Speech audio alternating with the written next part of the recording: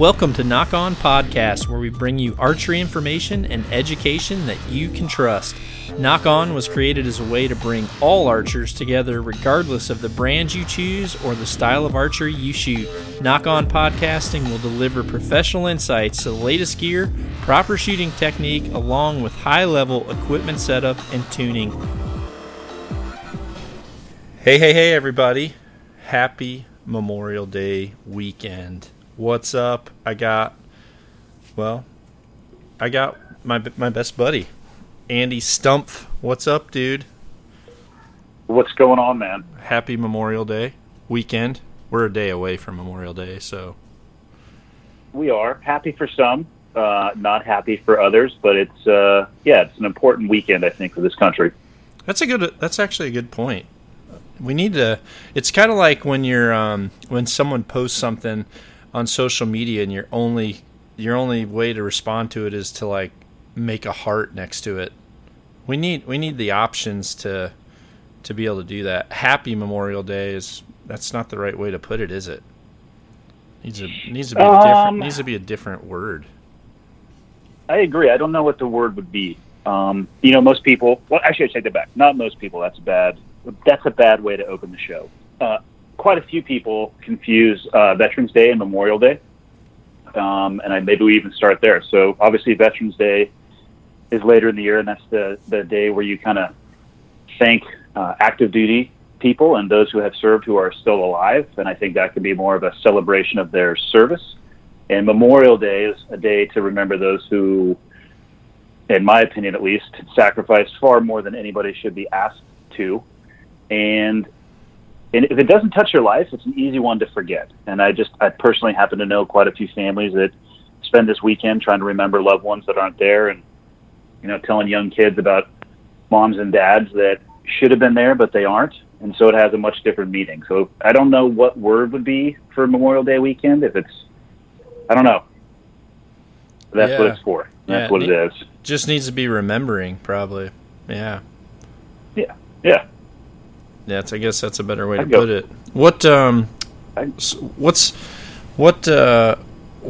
you have one thing that sticks out that you'd want to share or remember for Memorial Day?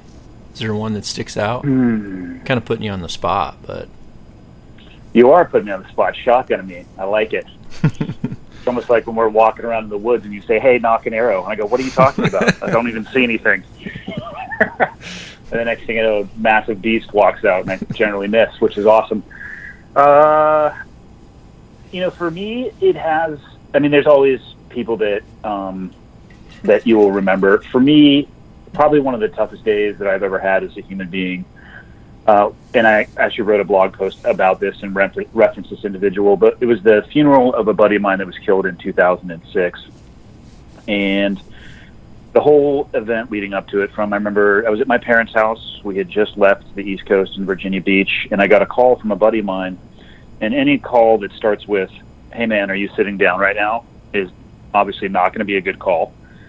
And, he proceeded to say that Jason had just been killed. There was really no details about what had happened, and that starts quite a chain of events. And most of the chain of events is around basically trying to get to the family to support them. And this particular family was from Connecticut, so we began the pretty rapid, mad scramble, my wife and I, to head out there. I mean, I forgot my dress blues. I was a mess. It was really the first close friend that I had lost, and then sitting at that funeral was one of the hardest things that I've ever really done. And I'd known Jason for a really long time. We had essentially started our careers together and worked every day together for 5 years. And there's a memory in my head of who he was, and then there was the person that was in the coffin. And his death was pretty violent. He was sitting in the back of a Humvee, and an explosive penetrating device went off and essentially almost took his head off. So, for better or for worse, the family decided to do an open casket funeral, which was very difficult for me, and I didn't want to look at him because it had such a profound impact on me. And sitting there as they were wrapping up the ceremony and watching his wife and his young kids, and I don't think his kids remember it. 2 of them were extremely young. His oldest couldn't have been more than 3 at the time. saying goodbye to their dad. And that for me, those moments for me, that was the first of many, unfortunately. And I stopped going to funerals. And I'm not proud of that fact by any stretch of the imagination, but I literally couldn't bring myself to go to anymore. They have it weighs on me very heavily. I don't do well at funerals. I don't know if it's the bagpipes, which is impossible not to cry when you hear bagpipes playing, especially at a funeral.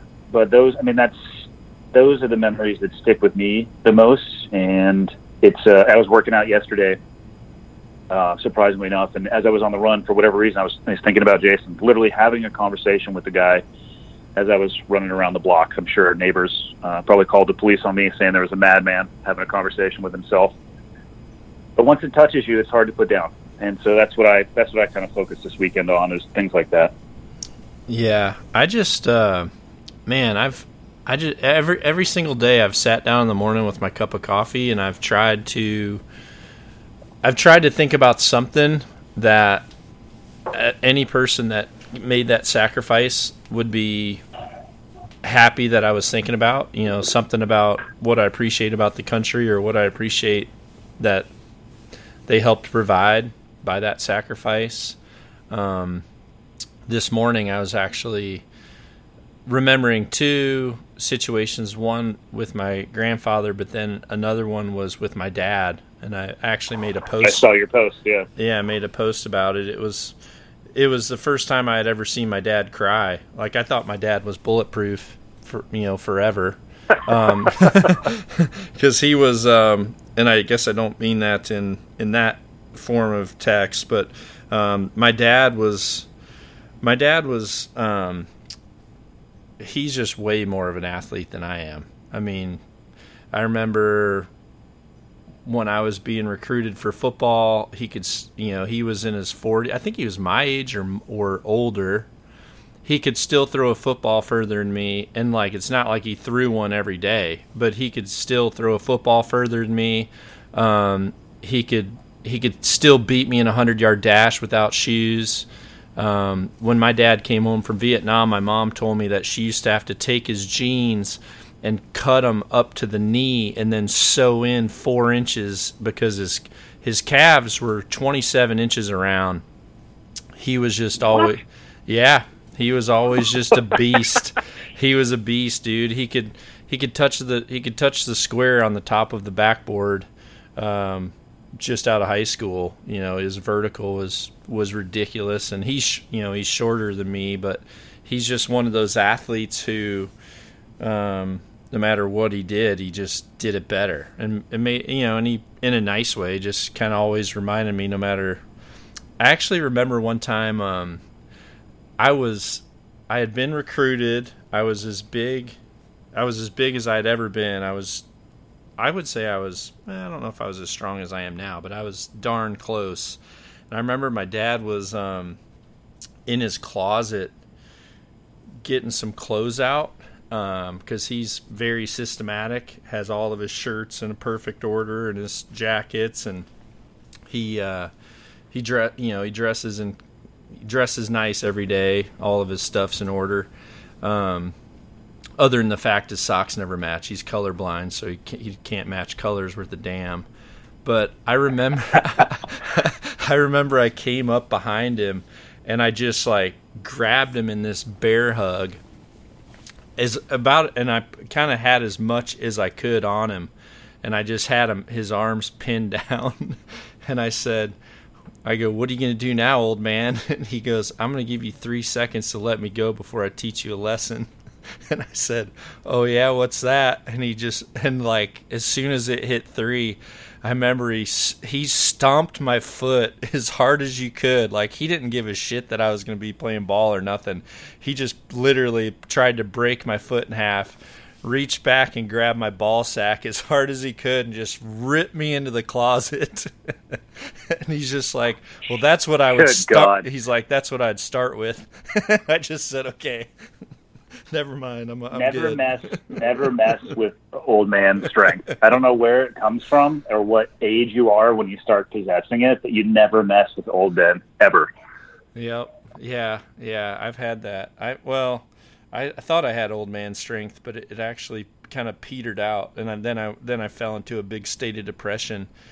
Have I ever told you about the Have I ever told you about the time when I think it was a year ago, actually. It was. I told Harry, I said, "Hey, do you want to go run together?" And he goes, "Well, I'm not supposed to be running heavy right now. I just got to have go light." And I said, "Oh yeah, we'll just go light. Let's just go do 5 miles." And dude, he's just like, "Okay, well, I'm just going to run on an easy pace." Well, at about mile 2.5, I am literally thinking I'm going to die trying to keep up with him. And I'm thinking, don't let him beat you. Don't cause he had I'd kept up with him until this point always. And he was running. He's like, "Are you okay?" And I'm thinking, oh shit, he sees a weakness. And I'm like, "Yeah, man, why?" And he's like, "I don't know. I keep slowing down." And I'm like, "What?" And he goes, "Yeah, we're our pace is decelerating, dude. We got to get it going." I said, "Well, I'll keep up." I said, just run at your pace." And he's like, "Okay." Well, he said, "Yeah, I want to just keep my pace." So next thing I know, about, I don't know, half a mile later, I can barely see him. He's at the end of this neighborhood we're running through, and he's looking back, and he's kind of giving me the thumbs up, "Are you okay?" And then finally I just waved over my head. I'm like, "Just go!" I knew at that point my dad's strength was gone. I officially am not as good as Harry at running. So it was a depressing day.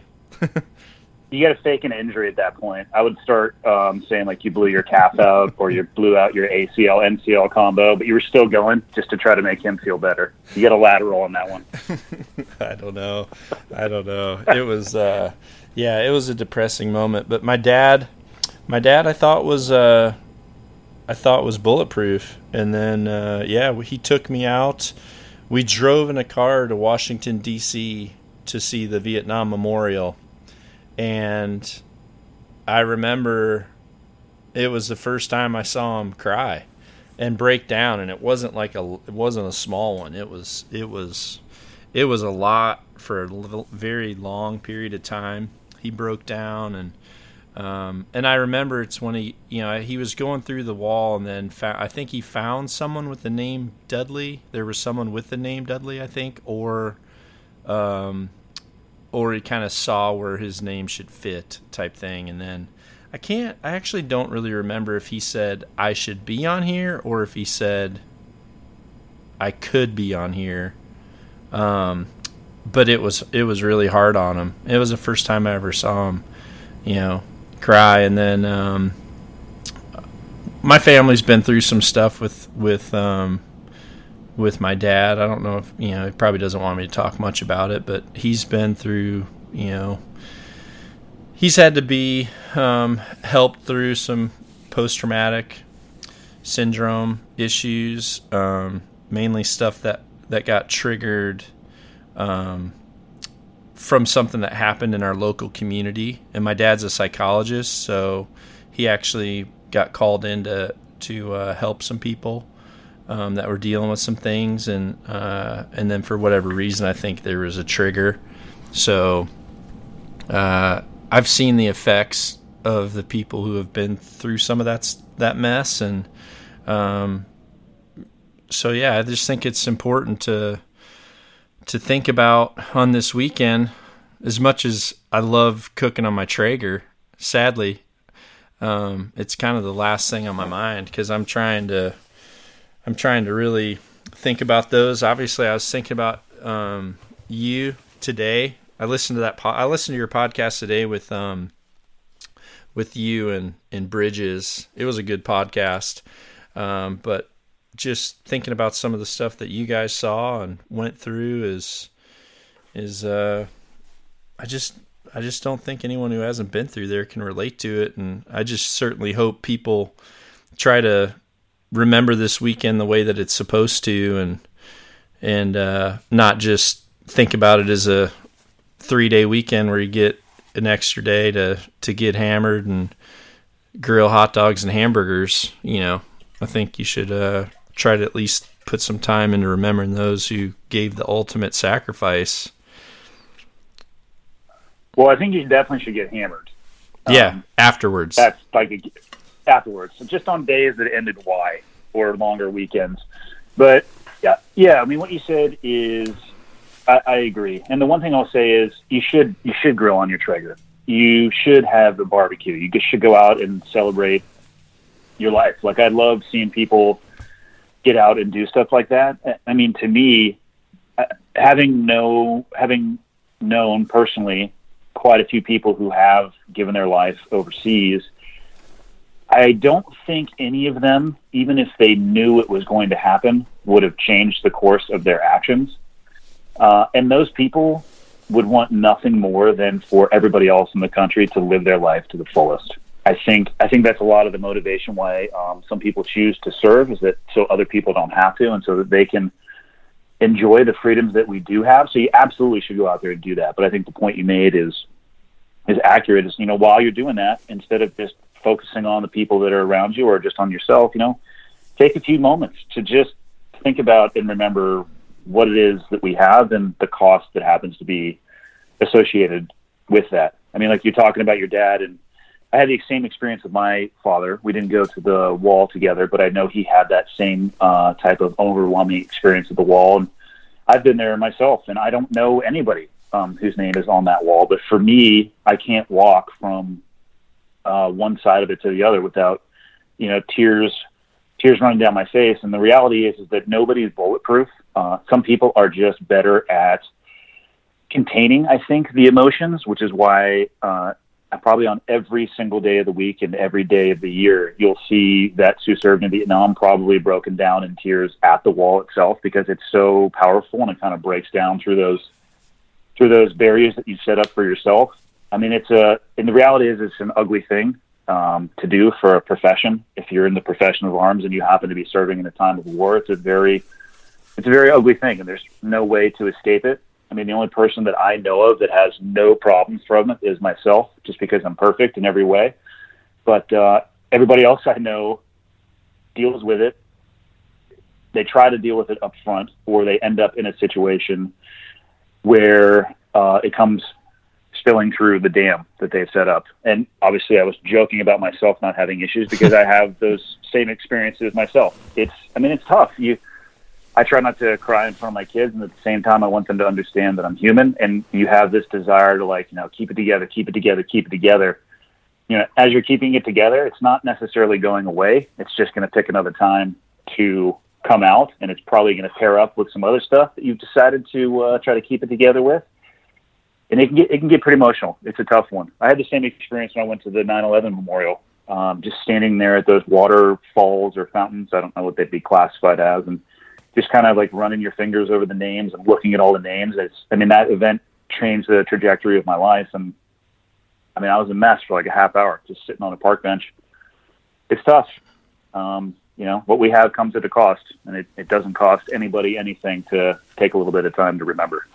Yeah, exactly.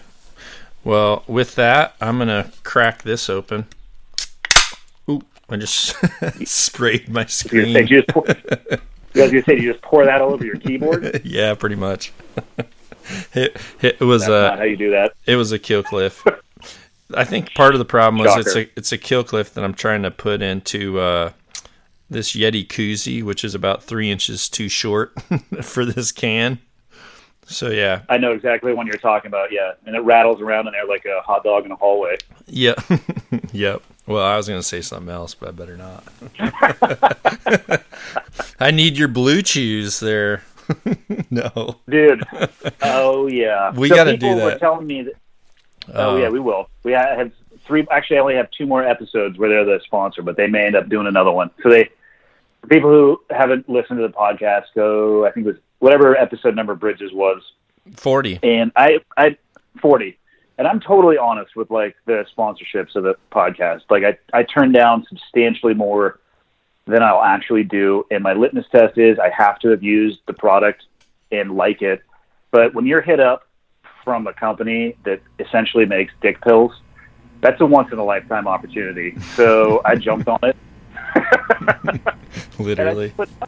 disclaimer. Yeah, I just like, hey, I've never used this, but I have now gone through the online. It took 5 minutes to go through it, and I should be getting a discreet package here shortly. So I can When you told me about that, this has been coming for a month here about. Oh yeah. And we were actually going to do the first one when up in British Columbia. We were going to do the first Cleared Hard podcast, and it sucks that we didn't get to do that because I mean I don't think there would have been any better testament to their podcast than for you to pass out some blue cheese to a bunch of guys around a campfire. I thought it would have been cool to like throw a few of those in Preston's. We could have put it in his blueberry Killcliff. He probably wouldn't even have known it was in there. Just get him all ramped up in his sleeping bag. I don't know if that's good. I just don't know if you should do that. I mean, another buddy of mine was like, oh, yeah, I'm going to go online and get a subscription and take some and then go pick my kids up at school in sweatpants. What? Like, dude, you're going to go to you're going to go to jail. Don't do that. Yeah, that is not. Do not do that. Anyone listening, do not do that. I'll tell you what else you don't want to do, which I've done, and it's equally as bad, but mine was at least innocent, was when Harry turned 13, I asked him what he wanted to do for his birthday, and he said he really wanted to take all of his friends rock climbing. So, and, you know, kind of indoor rock climbing, not official John Barklow rock climbing, not like mountaineering stuff. But so anyway, we get a bunch of his friends, and I rent an hour or two at this local indoor rock climbing place. Not even thinking at all. I'm just totally cash taking some 13-year-olds to the kids rock climbing thing. And I actually went in like a pair of military style gray sweatpants. And when they not the call. When they harnessed me up, I remember Harry looked over and he's like, Dad, that looks really bad. Because I had that thing. That's like a Victoria's Secret push-up bra for a guy. One of those rock climbing harnesses. Because that gets all your junk just, I mean, it's like ballerina perfect. Just packed in. You're at Macy's window. Yeah, you're on the main street of Macy's in the window display.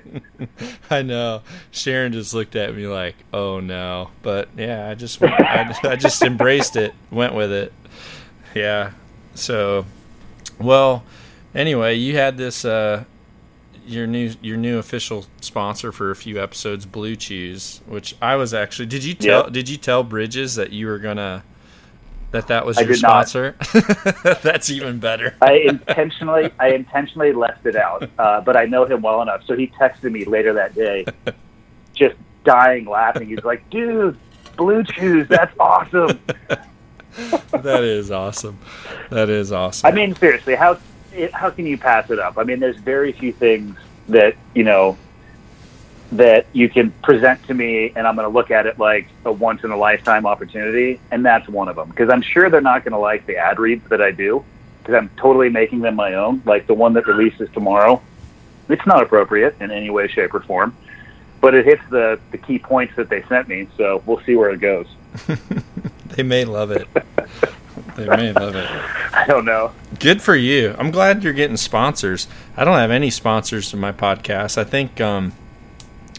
think like some toilet paper company called maybe. That was, but then they never returned my call after I called back. They must have called me with the wrong number when they said we want to support your podcast, and then I was like, really? And then they're like, oh no, sorry, made a mistake. We actually were trying to call Andy. I don't know where they're coming from, to be honest. I mean, you know as well as I do that the podcast is such an interesting medium, because you sit down and you either record one yourself or you record one with a buddy or somebody you think that's interesting, and you just hit update or upload, and who knows where it goes and who's listening to it and how it kind of spreads. And I think they just hit me up through the podcast website itself, but I mean, I never had any desire to pursue that, and I I mean, I'm only interested in doing it, like I said, if it's a company that I really like Onnit was a brand that reached out, and I know you and I both use their stuff because it's awesome. It's high quality. Mm-hmm. And yep. Love it. Senor Rogan is involved with that. So anything I can do to support good people and good brands, I'm all about it. But yeah, who knows, man? I have no idea where it's coming from. I have no idea where it's going. But right now, it's for this month. It's Dickville month. All right. Well, let's change gears. We're 30 minutes into a podcast practically, and we still haven't even talked about archery. So we at least need to do that for a few minutes. So what? You just got your bow back, and this was actually pretty. For those of you listening to the podcast who have notifications turned on for Instagram for Nock On TV. You probably got a notification last weekend when I went live to do some maintenance on Andy's bow. And it was a live feed that I did. It was kind of so non-official because I didn't have anyone here to help even hold the camera or film. So it was mainly like this little chest cam thing that I got. So it was just more or less me showing you with my hands. But what happened was you got back from Hawaii, right?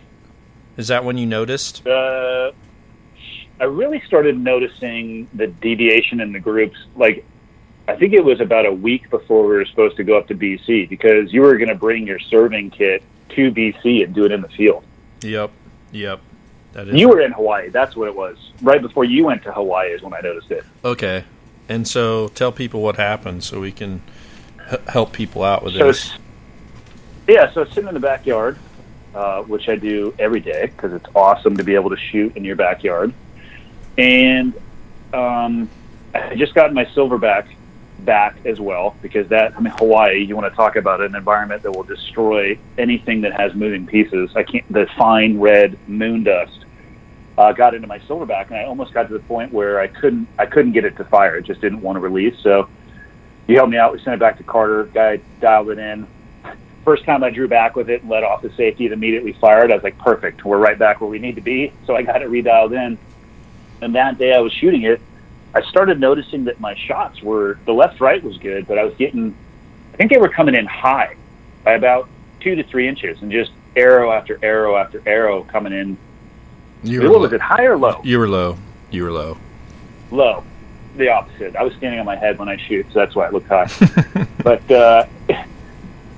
and most of the time, if not every time, anytime I have a group that's not awesome, I know what it is, which it's me doing something I shouldn't be, and I'll, realize, oh, my elbow's dropping, or I'm pulling to the side, or I'm holding on with my left hand too hard. But this one, I was just sitting in the backyard really focusing on getting reacquainted with the silverback and just pulling through the shot, and the arrows were all landing in a great group, but just low. So I FaceTimed you, and you're, walking me through all the stuff on the bow.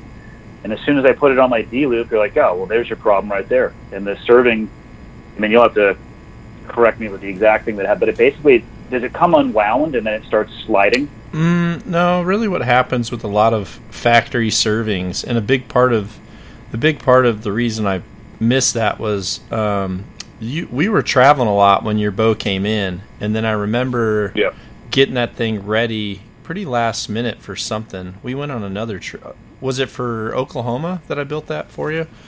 And typically... Yeah.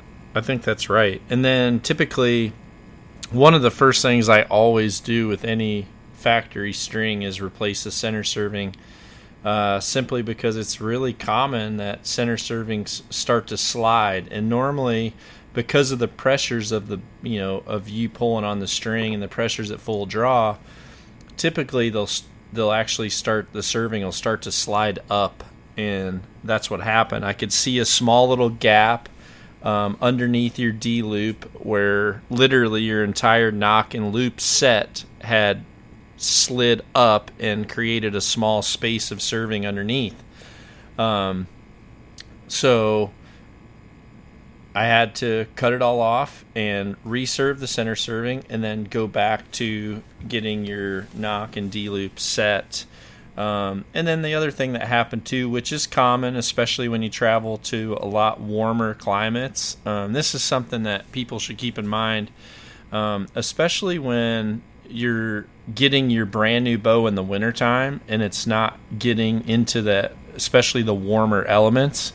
And with you being in Montana, yours hadn't experienced any warmer elements. So when I got it back, your cam synchronization was slightly off too. So I ended up having to actually add some twists back into the cables to kind of get your cam orientation and synchronization back to the proper spot. And when I did that, you actually gained a few pounds back of your pulling weight, peak pulling weight.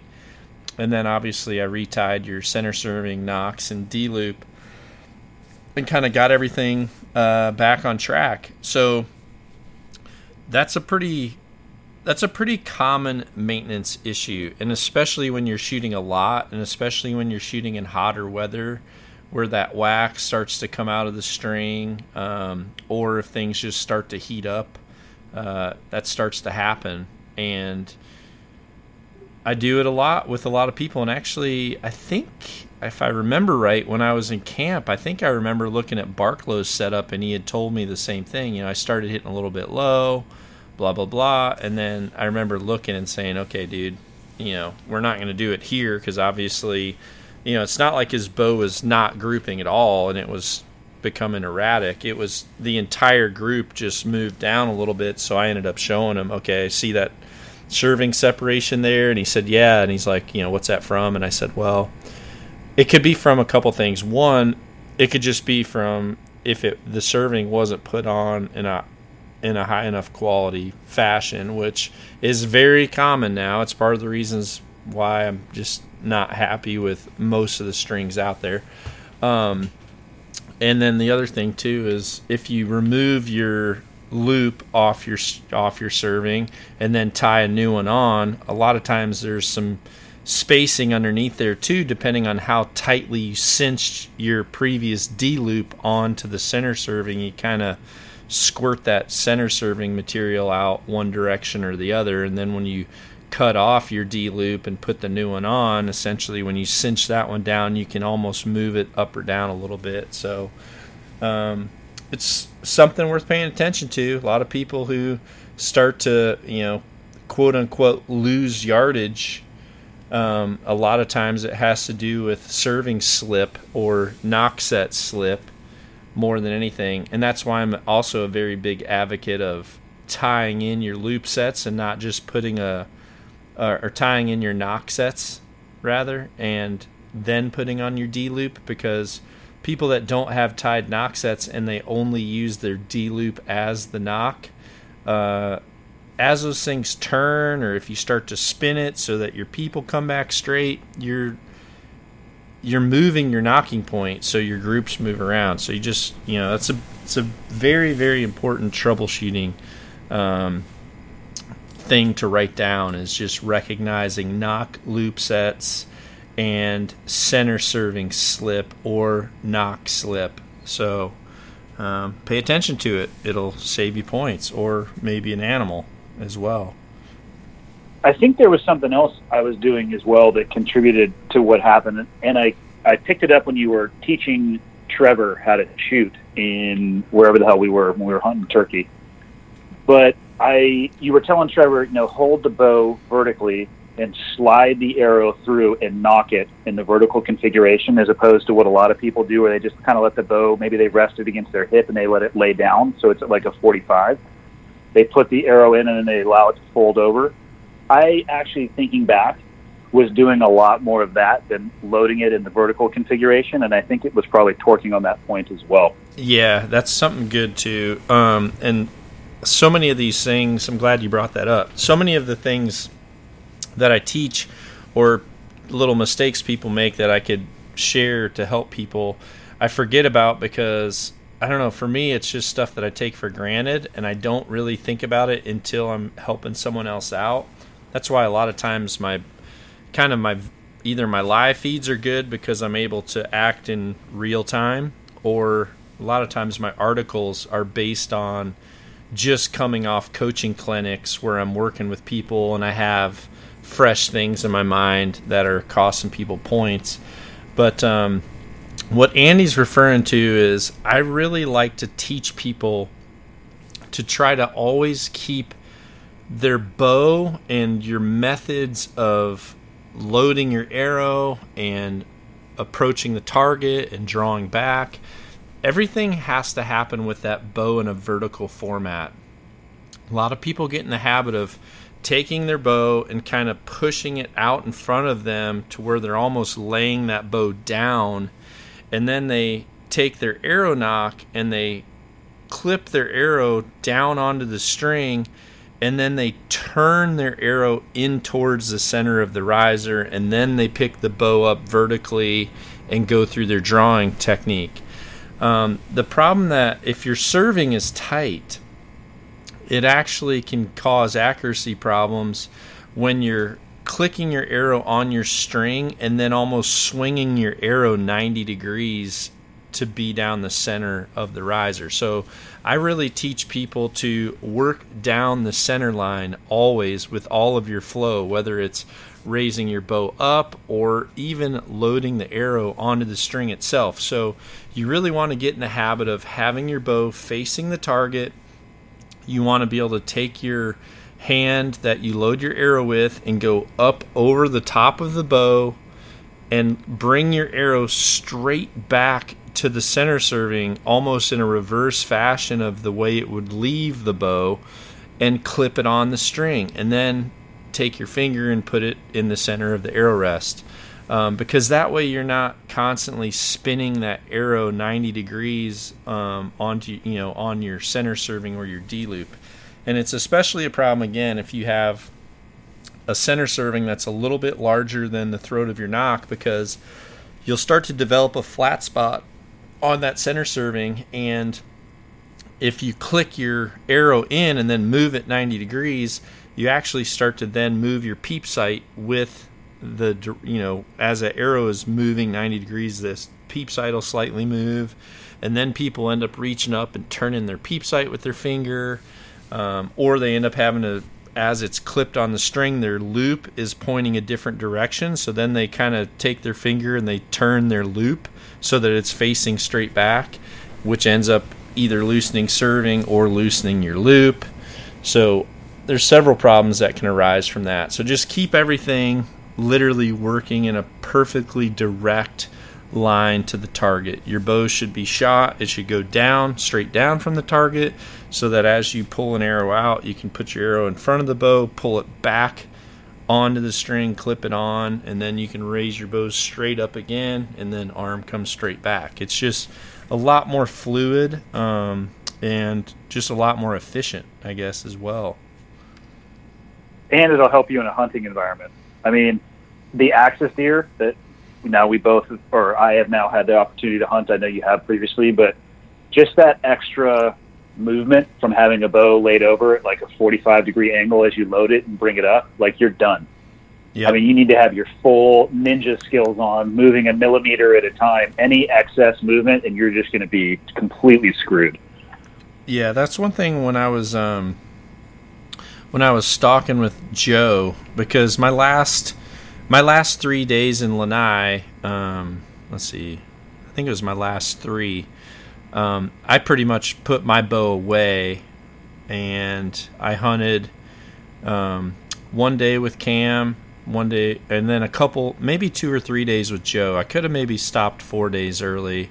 And when I was with Joe multiple times, as we're going, just as we're stalking, he kind of had his bow laid to the side just to kind of be under, a little bit more under the brush and under the profile. And I told him, I said, I know it's easier to crawl and move with your bow laid sideways, kind of like a crossbow. I said, but you don't know when something's going to stand up. There could be all of a sudden, when you're in that tall grass, a deer could just stand up. Or, as I was behind him, I was ranging and saying, like, he's 86, we're 72, he's 65. And I said, you have to have your bow straight up and down, because if there's all of a sudden an opportunity for you to draw back, if you have to tilt your bow vertical, that movement in itself is going to be enough for that thing to just peg you. And once it pegs you, now you have to come to full draw, and it's not going to happen. Whereas if your bow's vertical, if all of a sudden that animal picks its head up like it knows something's there, you can actually, the one motion you would have would be pulling your bow straight back, and at least then you're at full draw, and you might have that 1 or 2 seconds to be able to make a shot happen. So yeah, it's really important from that aspect as well.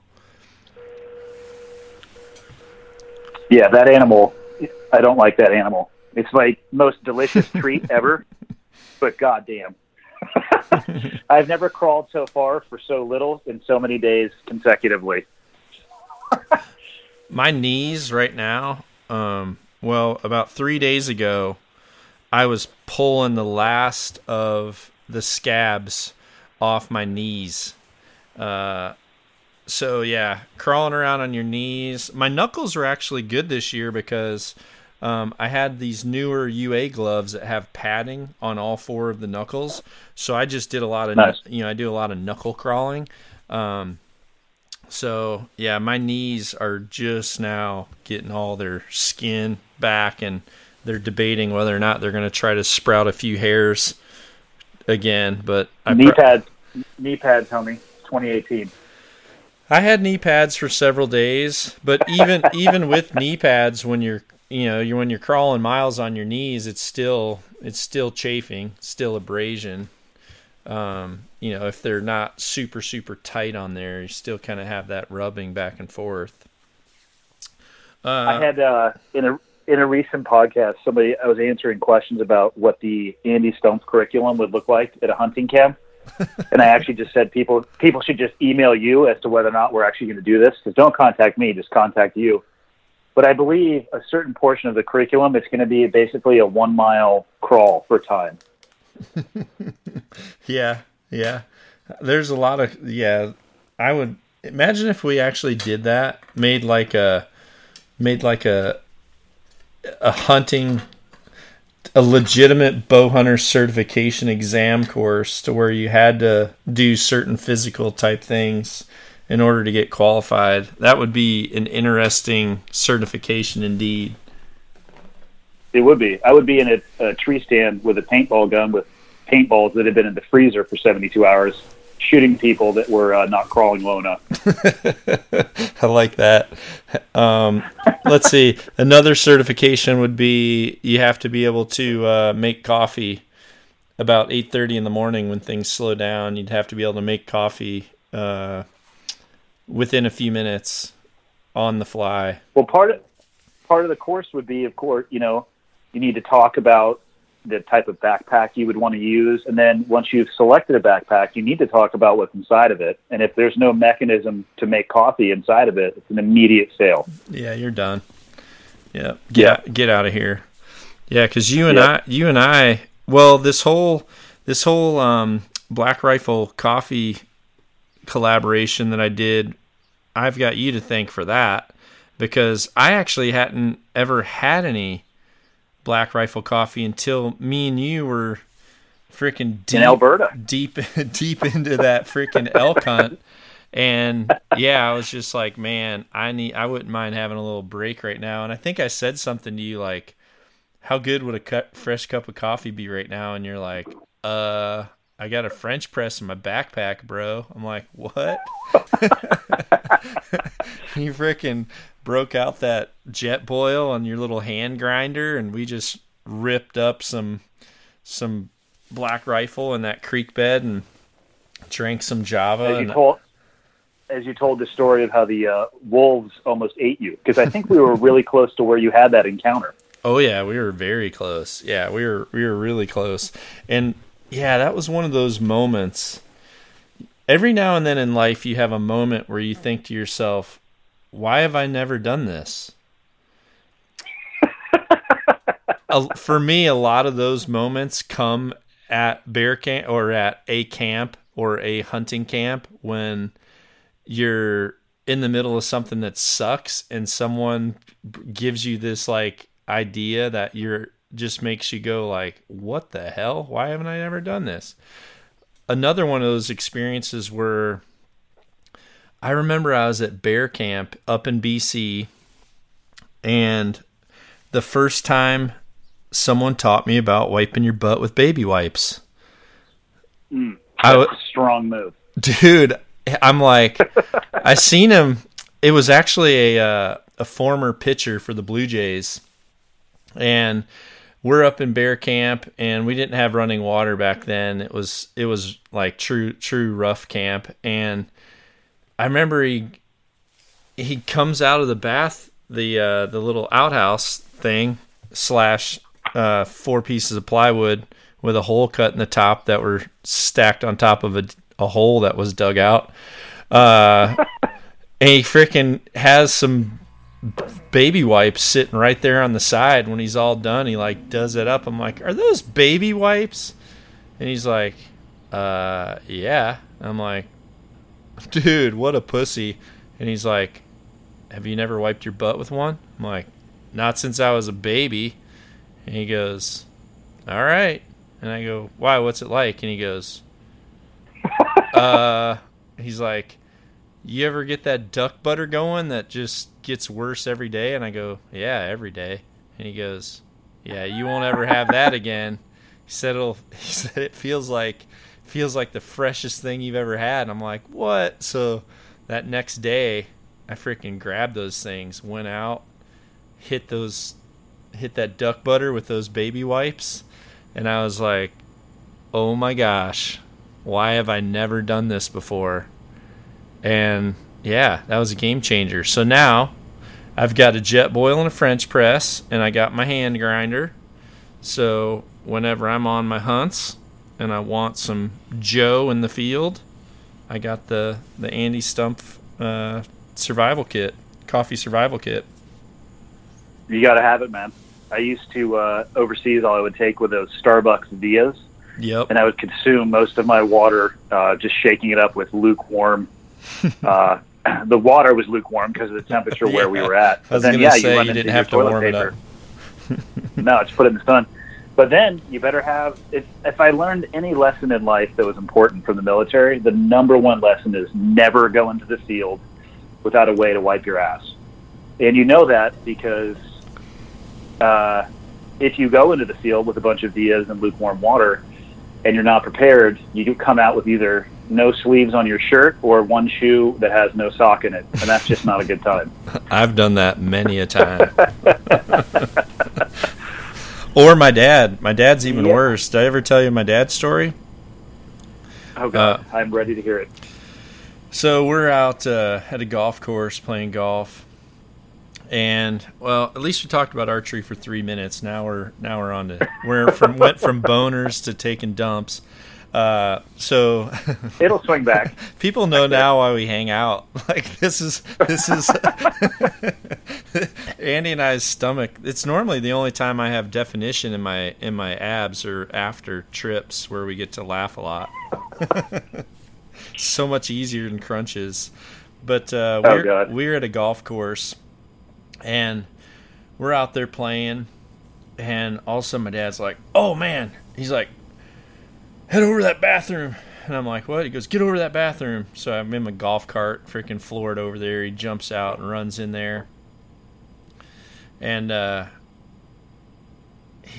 don't even think he said something. I think he said something like, "Man, these bathrooms are rough out here." And I just said, "Well, I mean, it's a municipal course. It's not like country club, man." I mean, it said something like, "What do you expect for $12 a round," or whatever. And anyway, that night, we're at the house, and he ends up saying, "Should we get in the hot tub?" And I said, "Yeah, let's get in." So he freaking pulls his pants off, and we're just going to jump in our undies. It's in the backyard. And he literally has, in the front, it looked like a normal pair of underwear, but then in the back, it looked like a jock strap. It looked like a jock strap. It was a pair of Fruit of the Loons, and it looked like a beaver had freaking cut out the entire ass except for the little elastic parts that go around the back of the leg. And I go, dude, I'm like, what happened to your underwear? And he goes, they didn't have any paper in that outhouse, man. And I go, what? He goes, yeah, they didn't have any paper in that outhouse. I'm like, so what'd you do? He goes, I just bent down and cut some out with my pocket knife. He always carries a case pocket knife. So then I noticed I could see where he was like slicing like 3 inches at a time with this like 3-inch case knife. And he literally, like, as he was sitting on the toilet, like sawed out a piece of his underwear to wipe his ass with. Oh, man. Yeah. I'll tell you. I've had some good issues. Just imagine a wetsuit and having to go to the bathroom. There's a visual for you. Well, I have two things to say about that. One, my sister does not like me. She never really has. And my mom says it all started. We're 9 years apart. I guess my sister always wanted to have a big birthday party. And so finally, when she was 10, they decided to give her a big birthday party at Baskin Robbins. So I'm 1, or not even quite 1, and I was in a onesie. And my mom said, like, right when all the kids got the ice cream, I just made this look on my face like like I was doing a deadlift with way too much weight. And she said just this baby shit colored lava just started coming out of my arm cuffs and my neck. So and she said it just completely ruined this party forever. So that's what I'm picturing with your wetsuit issue. It wasn't actually me. It was a friend of mine, and he needed us to help him peel out of it, and I was just dry heaving the entire time, all over his back. Just, oh God.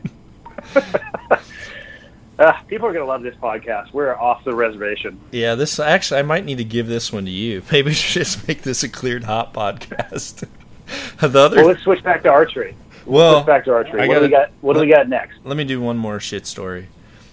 Okay, good. This is educational, and it can be used on a hunt or at an archery tournament. So, fast forward. So I learned about the baby wipes in May.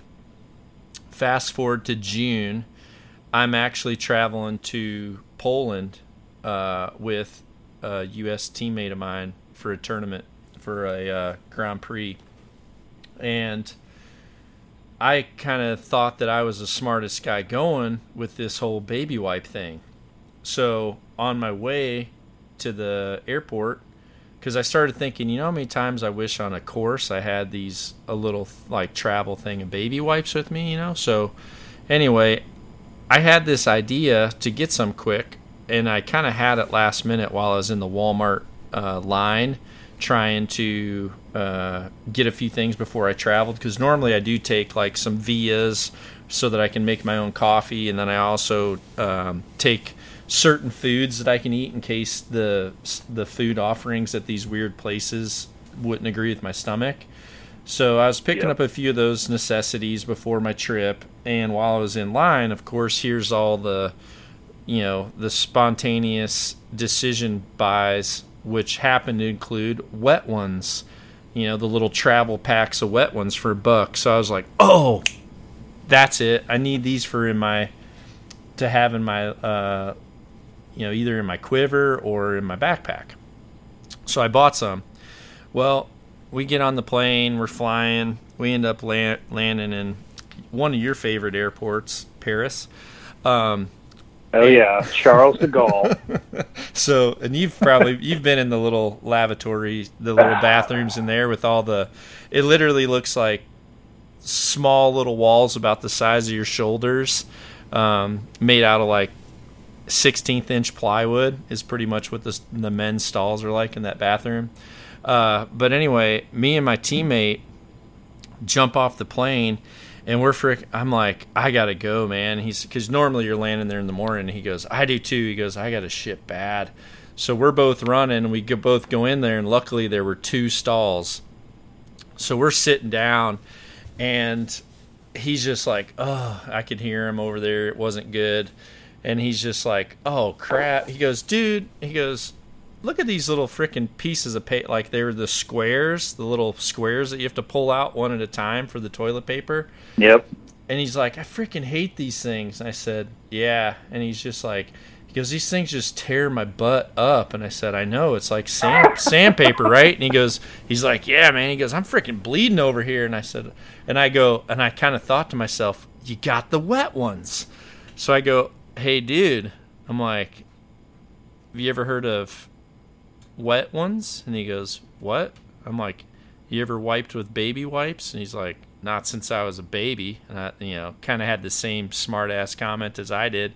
So I go, well, let me tell you, you're never going to be the same after trying these baby wipes. I'm like, I don't know why it's not mandatory. So I'm giving him this whole sales pitch, and he's like, well, let me have them, dude. And I was like teasing him with them, like, I don't know if I want to give you one. And so anyway, I take these brand new wet ones out of my bag, and I said, fine, I'll let you use them. So I hand them underneath the thing to him, and I hear him unwrapping them.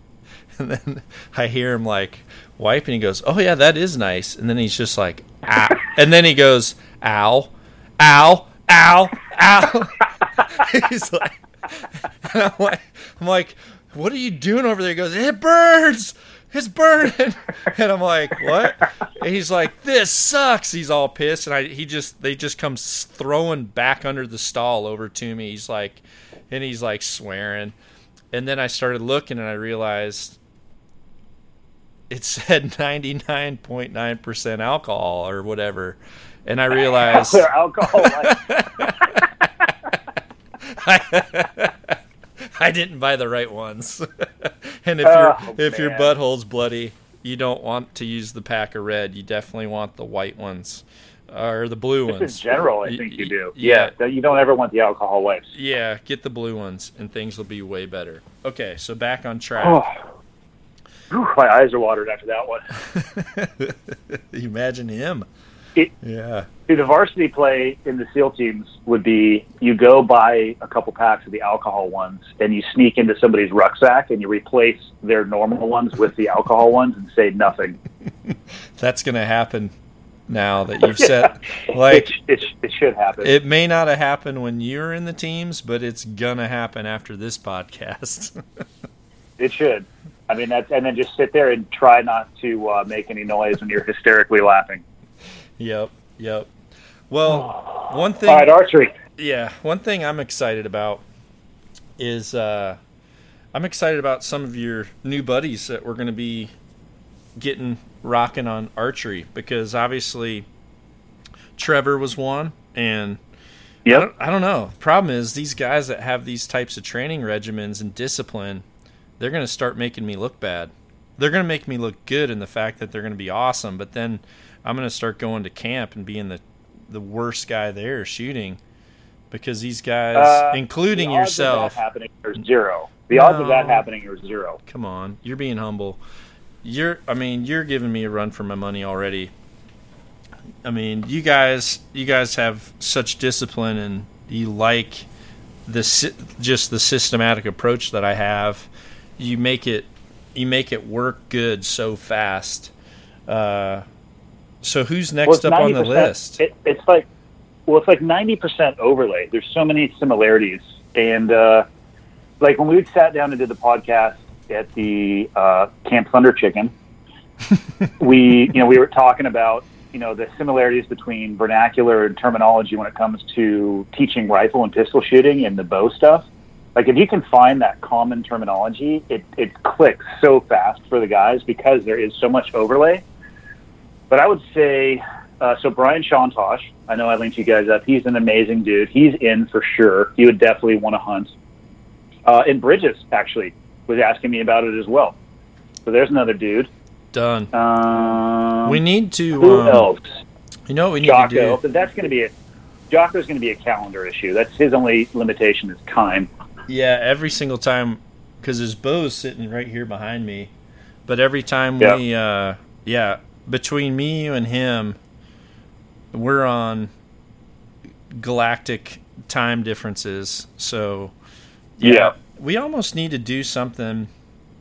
Man, we need to do something where me and you need to just host those guys on a fun hunt. Like maybe I need to book something cool somewhere where we just go and we're able to shoot some stuff in morning and night, but then just do some like training during the day and just really work on a lot of those systematic basics, and then just get everybody on the right path. That would be fun. I just enjoy that so much more. Yeah, I think the hogs would probably be the best start for all of those guys. Especially, I don't think Bridges has ever hunted with his bow. He has a recurve, but I know he got hooked up with Evan from Hoyt. Yep. So they're talking. So he might be upgrading to 2018 technology. Sean Tosh has a bow. Jocko has a bow. But I think and again, I've only hunted hogs with you that one time. But you want to talk about perfect morning and evening, and they're there. And if you're going to eventually stumble across them, probably, and you're going to get the chance to stalk, and you're probably going to get a shot, if not two.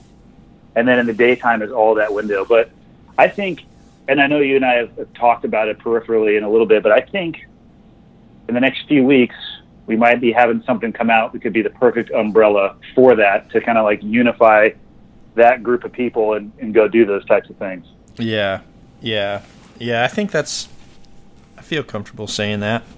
I don't want to let the cat out of the bag. I actually need to apologize to a lot of my listeners out here, because there's so many things that I get upset about. Like there's things that come up that I want to tell everyone about, and then I don't for the longest time, and then all of a sudden I do mention it, and then all of a sudden there's a situation that comes up that I have no control on, where things end up getting delayed or they change, and then I end up just feeling like I'm the one that lied to everybody. It actually happened, like, even with the coffee, like the whole knocked and loaded coffee thing. I mean, that first started back in September, and I think I made a hint about it on the podcast maybe back last fall, and then because I thought it was going to happen pretty quick, but just one thing leads to another. People get busy. Every business has things that they're doing. And next thing you know, it's like people just end up thinking that I just lied to them about it. But then finally it comes to light. And then now, even on my dang Traeger school thing, it's just impossible trying to get everything nailed down. And the part of the reason is because when there's multiple people trying to do it, it's hard to get everybody's schedule the same, and then obviously just building an itinerary and trying to coordinate everything that goes on. So it's almost to the point now where I've had to just tell these guys, either we're going to make something happen and agree to it, or no one's going to have the amount of time to get there. Like, we can't, it's not like, and that gets tough because people like me or you, we know that our schedules, we know something might be on the schedule, and we may not know what that actually is until like 3 days before. And then it's like, okay, hey, you got to come here. And then we at least know to do that. But most people who are having to plan with vacation and buy tickets ahead of time and aren't submitting it into their expenses, I mean, that's a whole different situation. It gets tough. Well, even with the arrows, I mean, I don't know, the damn label manufacturer for some reason didn't have the green paint I finished on, so now I'm like having to wait an extra few weeks for the right labels to come in for my arrows, and I'm like, dang it, guys. Yeah, it's, and they said, well, we do have this amount, and I'm like, well, there's no point in me putting them on for that amount, because then they're going to be sold out in like 1 minute, and then everyone's going to be mad, and then it's even more work for us, because then we're answering when we're getting the next ones in. So, I don't know. It's going to happen. All this stuff is going to happen. It's just, I apologize to people out there for when things don't happen on the pace that I really want them to, because I feel like I'm letting people down. But one thing I will talk about, we might as well talk about this now, Andy, because you're going to be involved with it, as will Trevor. So the details are not ironed out, and I'm just going to say this is 80% likely to happen. I want to say 99, but I'm going to say 80. I'll be a weather forecast guy. I don't know what they're called. Yeah. Is he a meteorologist? What are they called? Something, I don't know. So anyway, at the end of July, I've just finished agreeing to come to California to Bob Fromm's shop to actually do a customer appreciation and parking lot hangout and Traeger cook, along with a kind of a seminar / shop class, and it's going to be, it looks like 80% likely. The dates set as of right now, unless something major happens, are July 28th. And then on the 29th, I'm actually going to be doing a private class for a limited number of people. Those issues and who that is to be determined by Bob. But you've been to that shop, Andy. That's where it all started for me. That's where I got my Carbon Defiant. Yep, and that's a big reason actually why. Well, there's two reasons why I'm going. One, you started there. Two, we sent Trevor there. Three, Bob Fromm's always been someone that I've had a tremendous amount of respect for in our industry. He's an awesome dude, very accomplished as a bow hunter, more accomplished than I am, and just a guy that I really respect. And then, although I haven't been to his shop, where's the shop's located? Do you know, Andy? It is by the Miramar Marine Corps Air Station. Oh, it is. Mm-hmm. Okay, and then what town is it officially? San Diego. Oh, it is. So it's not like a suburb. Yeah. It's that one. Okay. Yeah. The only airport you can get there is by flying into San Diego International. It's maybe 20 minutes north of that. Okay, and it's actually called Performance Archery. Correct. So we might as well let that cat out of the bag.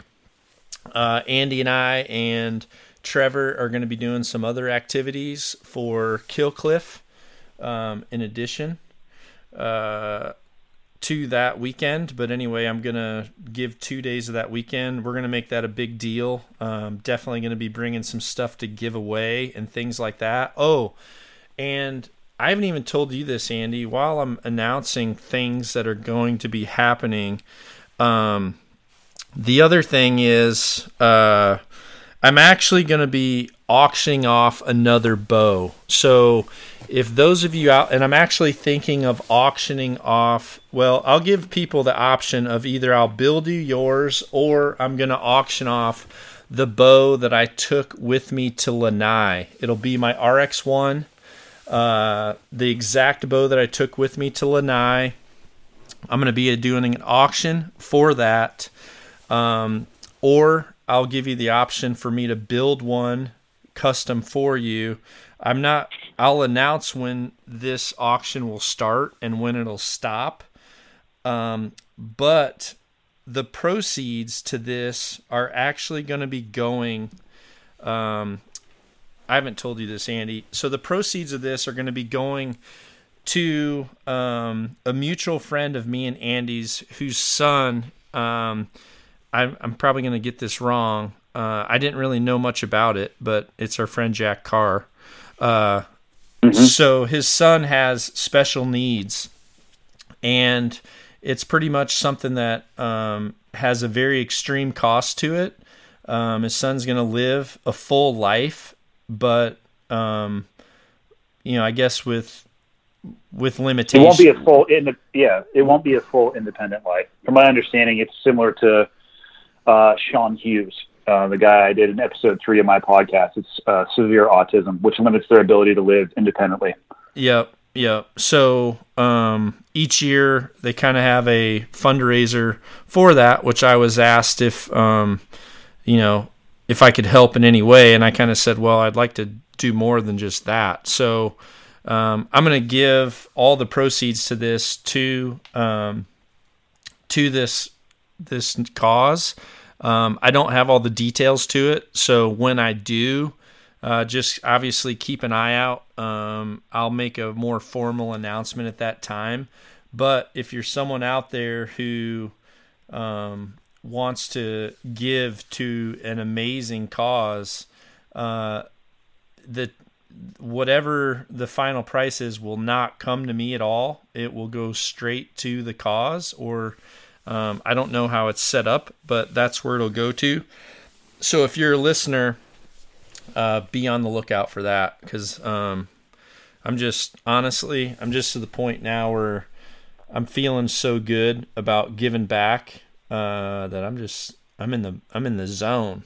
I'm in the zone. I'm just keep. I like it. I'm gonna add to that. With the bow comes a tandem skydive. If you want it, ooh, I'll get out of the plane. Ooh, you might have just dropped the value severely. Some people are crapping themselves. Possible, but you could give it to someone. Clothing optional. Yeah, clothing's optional. Blue chews mandatory. And if you want to, we can go European style, which is facing each other. It's controversial, but it can be done. I like it. Yeah, that's going to be great. Okay, now that we've got that out, what do we need to talk about now, archery-wise? What's next on our list? Like, you and I haven't got to talk. It might be Salt Lake City. The archery challenge is in June, right? So that's slightly before. It's July. I don't know if we have anything. Is it July? I don't know. I have a calendar somewhere I should probably look at. Well, I haven't talked to you yet, but I actually wanted to. I wanted to see if you wanted to come, maybe down to Oklahoma for a few days to check cameras, fill feeders, and bust some hogs and kill rattlesnakes down in Oklahoma. I mean, that's rhetorical. That's a rhetorical question. Yeah, maybe we should do that. We could bring your buddies in. We could do a couple half-mile rattlesnake crawls. Kind of perfect. Get them a good case of the chiggers. Yeah. But I think on the books right now, all we have is early July is the archery challenge, late July is the event in San Diego, and I don't think we have anything between now and then. Then we've got Alberta, and then then it ramps up for some big boys. Then there's some screaming bulls that we're going to be whacking. Yep. And then it'll Montana. Yep. Then it'll transition into, well, who knows? Some French Alps sprinkled in there. Oui. Probably some. We got to take Hunter back. I mean, he won't come, regardless of what we pay him. He'll quit. He will not go there with us again. I kind of wondered if I want to invite him just because I wonder if it's one of those things where you forgot about it long enough to realize, to like convince yourself that it really wasn't that bad. Do you think it's been long enough, or you think he's still having nightmares? Like, do you think he's still waking up in the middle of the night like, cheese, fromage? I mean, I think given how young he is, it's probably one of the major life experiences that he's had. I think it's like it happened yesterday for that kid. Oh, well, that was so funny. I was actually, the other day, I started laughing out loud for no reason, and Sharon said, "What?" She said, what are you laughing at?" And I said, "I just remembered something very specific that Hunter said on the trip, and God, I wish I remembered what it was. It was something that he said that was just so funny." And most of the things that he said were funny were not because they were actually funny. It was because of how serious he was, like when rational thoughts are actually coming in his mind, and just the way that he would say them to us would just get us laughing so hard. But it was something like that. One thing it was a journey. One more thing I do want to touch on, though, is you talked about going back to your silverback, and that's one thing that I posted the other day, and I actually just spent, I don't know what the deal is with my yard, man. When this guy built this house before me, he was I guess he was a rep. He was a rep for for home building, So I think from what I hear, he had connections to every single type of like home building supply. Like all the doors in the house are, as high quality as you can get, and the trim, and then the siding was from this company that wanted his business the most, and blah, blah, blah. The list goes on and on. Well, anyway, our yard has like 5 inches of black dirt on it, and the whole thing was sodded, which I kind of liked how nice our yard always looks. But I swear, dude, I have to hire a full-time freaking golf course groundskeeper to mow this bastard. Last year, I think I spent like $1,600 in lawnmower gas. It is crazy. Whoa. You have to mow my grass every 2 days. Every 2 days, you cut the grass, otherwise you're baling it. And we were gone for 5 days. I paid a neighbor to mow the grass. He mowed it on he mowed it on Thursday, and I got here last night, and I'm like, oh, damn. And so I literally got on the lawnmower this morning at 8 o'clock. I mowed it all twice, and then now I've blown all the grass into rows again, and I'm going to have to freaking bale all this crap up. I swear. It's like a sod factory out here. I need to just buy a sod machine, just start cutting sod out of the yard and selling it, because it's crazy. I can't keep up. But the point of me mowing the yard so much is because I want to get all my targets put out, and it's time for me to really do what I love most in the summertime, and that's grill in the backyard and let Sharon and Harry and me just shoot. So every year I buy a couple new 3D targets. This year I bought that big freaking grizzly bear, and I got a chamois, mainly because we need to, and then I got an ibex, which is nice. I think, yeah. Well, it's on my my bucket list. I'll never be able to afford one, but I'd love to shoot one. But I want to just start shooting in the backyard. And this summer, I'm just gonna hammer home the silverback and the 2 Smooth. I'm gonna focus on tension and hinge, and I'm not gonna shoot my trigger in practice at all. I'm just gonna focus on shot execution and pulling through, and all that comes from that video that I posted the other day of just a really turd follow through that I had on the second bear that I shot up in I saw it up in BC. And some people say, well, what's wrong with that? I mean, the problem that's wrong with it is my hand is coming down and out away from my face, and my bow is also falling down and away from my face. And it comes from the fact that as soon as my brain knew that release had fired, I literally started wanting to watch the arrow, because I was kind of on my tiptoes trying to shoot over the top of this big burn pile, and I was really struggling to find this one little gap where I knew my arrow could clear this limb. And the bear, I'd been following this bear for almost 30 to 40 minutes trying to find a shot, and I just could not find the shot. It was just so frustrating. And I'd followed him for probably 2 kilometers easy, and I mean stalking and hiding and bending down and moving fast, and I was barefoot and it was miserable. So I just really wanted to watch that arrow go. I wanted to see if it would miss that limb, and I didn't follow through properly. But for me, it was like, okay, you need to just get back. You need to get back to shooting good quality shots. And in the winter, I shot a lot of arrows, and it was all with a hinge. I felt really good on my shots. But then turkey camp, because you were there and Trevor was there, I didn't shoot hardly at all unless Traeger needed some pictures, because I was working mainly with him, but also a little bit with you. You and I shot the first day just to check marks. And then I kind of checked. I set up a brand new bow after Lanai. I went to Lanai, and because I was hunting every day or then with someone else, while they were hunting, I just didn't shoot much at all there.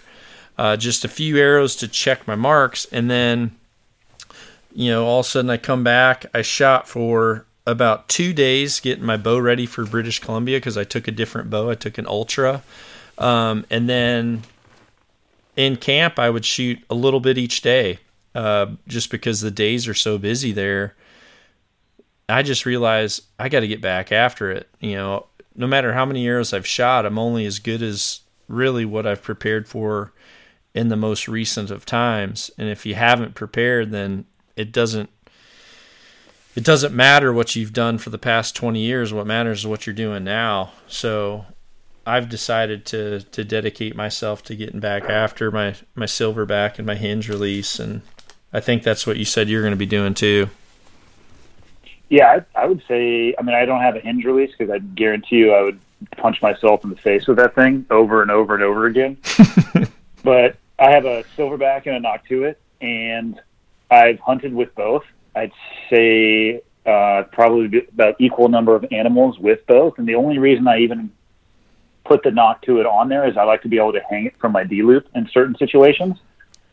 As opposed to reaching into my pocket. But even though I have both, I think I probably shoot a 90-10 ratio of silverback to Noctuit. And for me, I can swap between the two as long as I'm doing that ratio and notice no degradation in groupings whatsoever. But the fundamentals are what are going to fail you first. That's just what I try to focus on. Yeah, yep.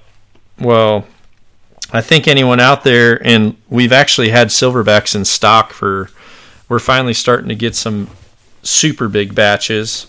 So we've actually had some in stock here for a little bit, which is good because obviously this is the perfect time of year for people to learn these and dedicate themselves to them. And I've had a few posts about silverback in my Instagram recently.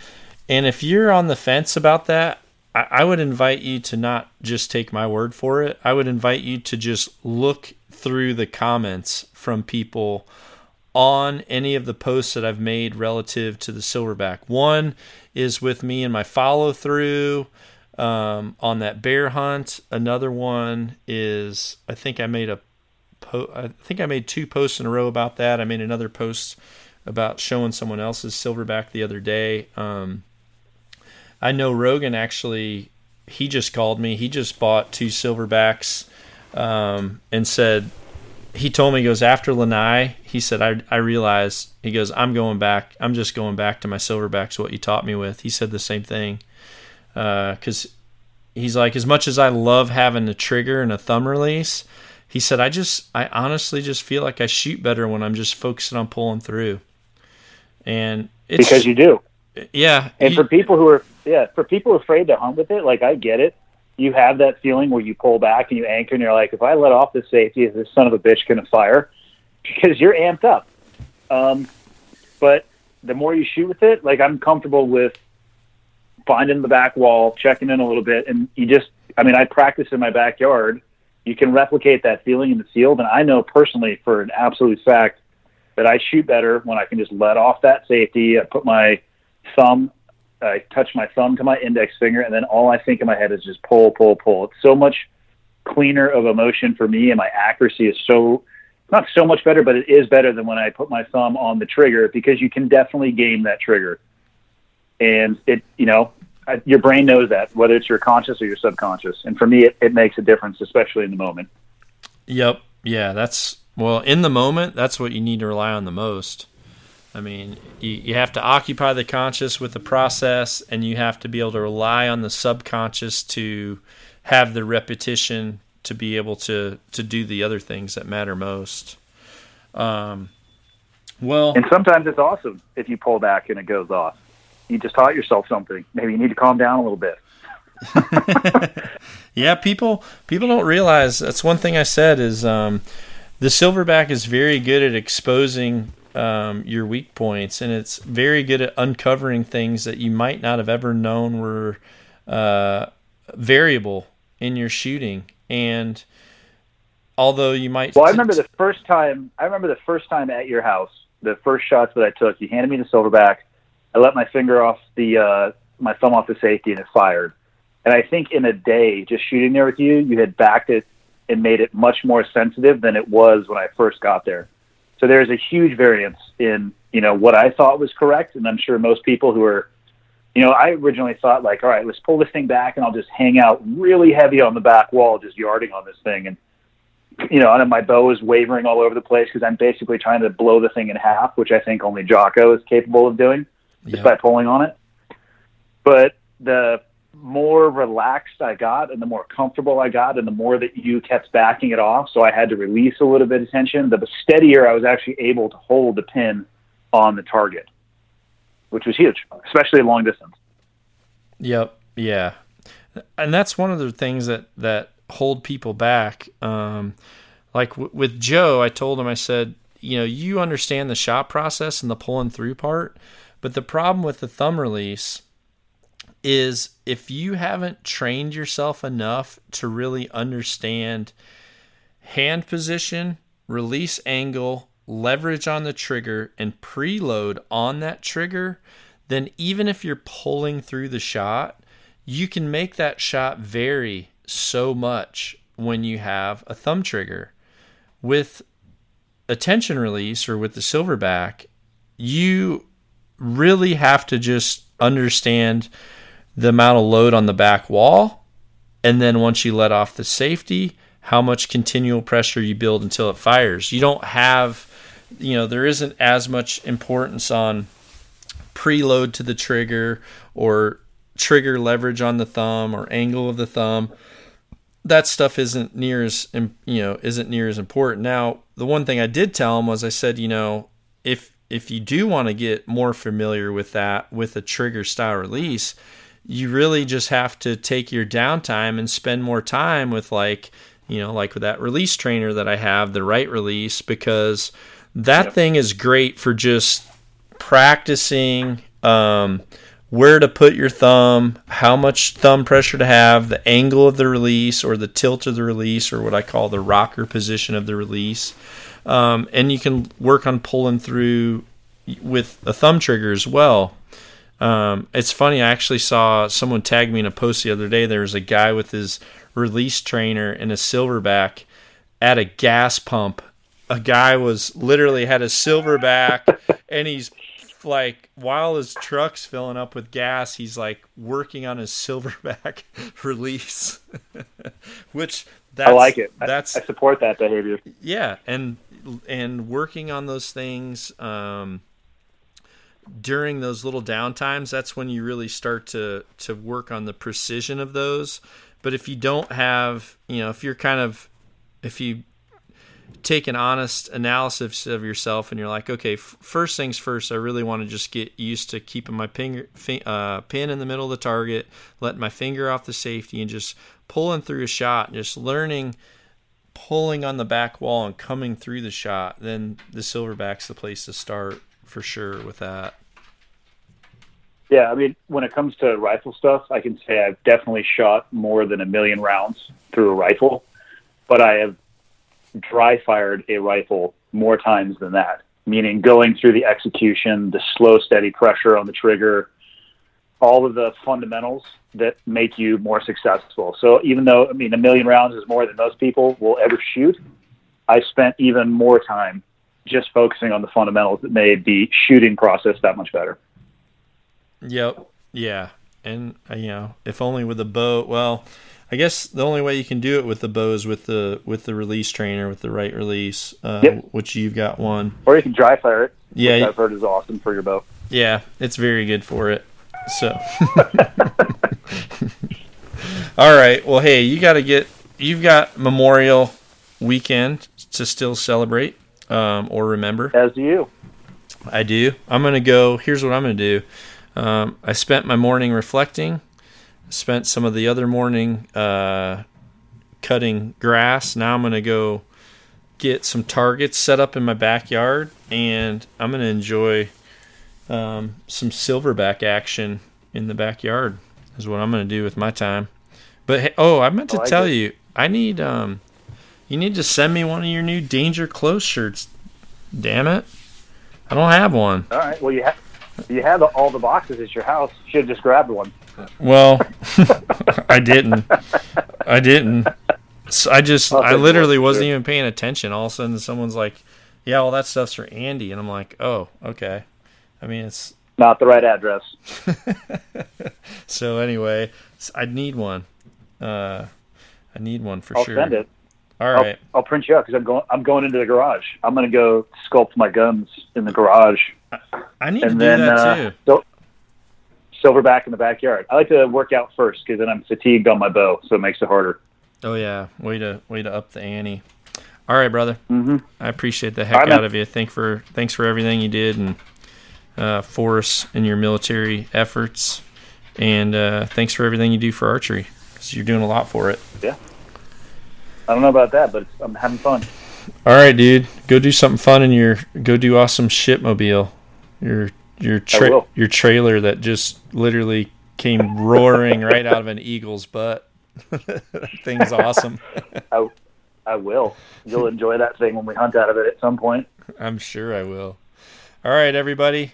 Podcast 174 is officially done. Knock on, everybody. Be sure to visit knockonarchery.com to see our entire line of trendy knock-on lifestyle clothing. knockonarchery.com.